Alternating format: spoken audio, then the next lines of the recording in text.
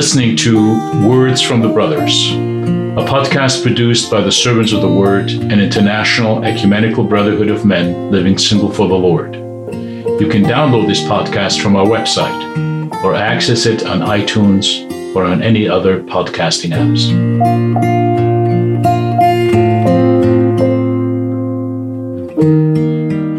Our passage today is Joel 3, verses 9 through 18. Proclaim this among the nations, consecrate for war, stir up the mighty men. Let all the men of war draw near, let them come up. Beat your plowshares into swords, and your pruning hooks into spears.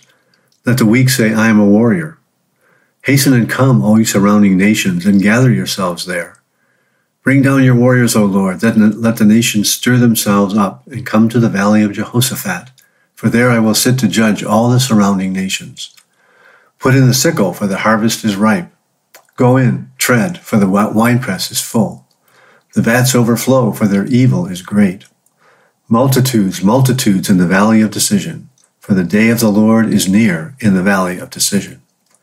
The sun and moon are darkened, and the stars withdraw their shining.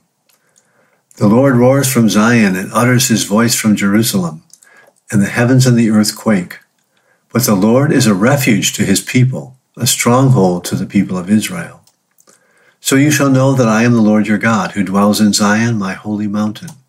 And Jerusalem shall be holy, and strangers shall never again pass through it. And in that day the mountains shall drip sweet wine, and the hills shall flow with milk, and all the stream beds of Judah shall flow with water, and a fountain shall come forth from the house of the Lord, and water the valley of Shittim. First, let me say a few things about the references to places in this passage. Jehoshaphat means the Lord judges. There's no actual valley of Jehoshaphat in the land of Judea, but this is a symbolic place, a place of the Lord's judgment of the nations. At the end of the passage, it speaks of a fountain flowing from the house of the Lord to water the valley of Shittim.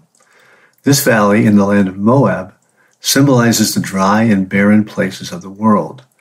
The streambeds of Judah symbolize the blessings of God's presence, which overflows into the places of the world that have not experienced God and which are refreshed and enlivened by his presence. So the passage itself is a passage about judgment. We sometimes hear that all judgment is bad and that we shouldn't be judgmental. But judgment is actually a good thing when done justly. We should fundamentally desire judgment. If we have done wrong, we should welcome the Lord's correction and rebuke. We should repent and change our ways.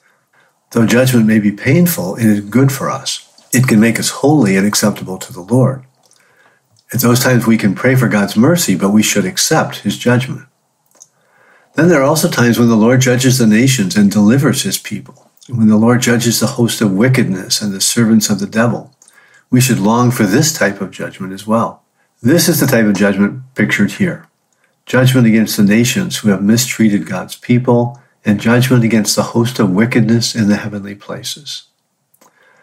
We pray that the Lord, quote, roars from Zion and utters his voice from Jerusalem, as it says in verse 16.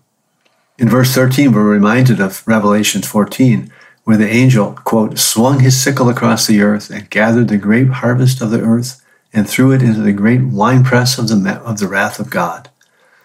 We pray that the Lord will punish evil and judge his enemies. Then in verse 16, we're reminded that the Lord is a refuge for his faithful people. In times of judgment, he protects us and delivers us.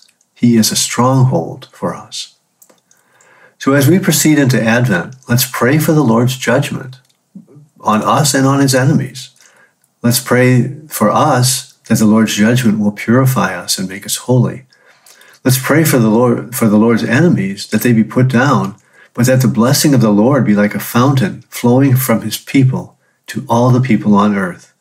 May those whom the Lord judges also repent and turn to him and be blessed in him.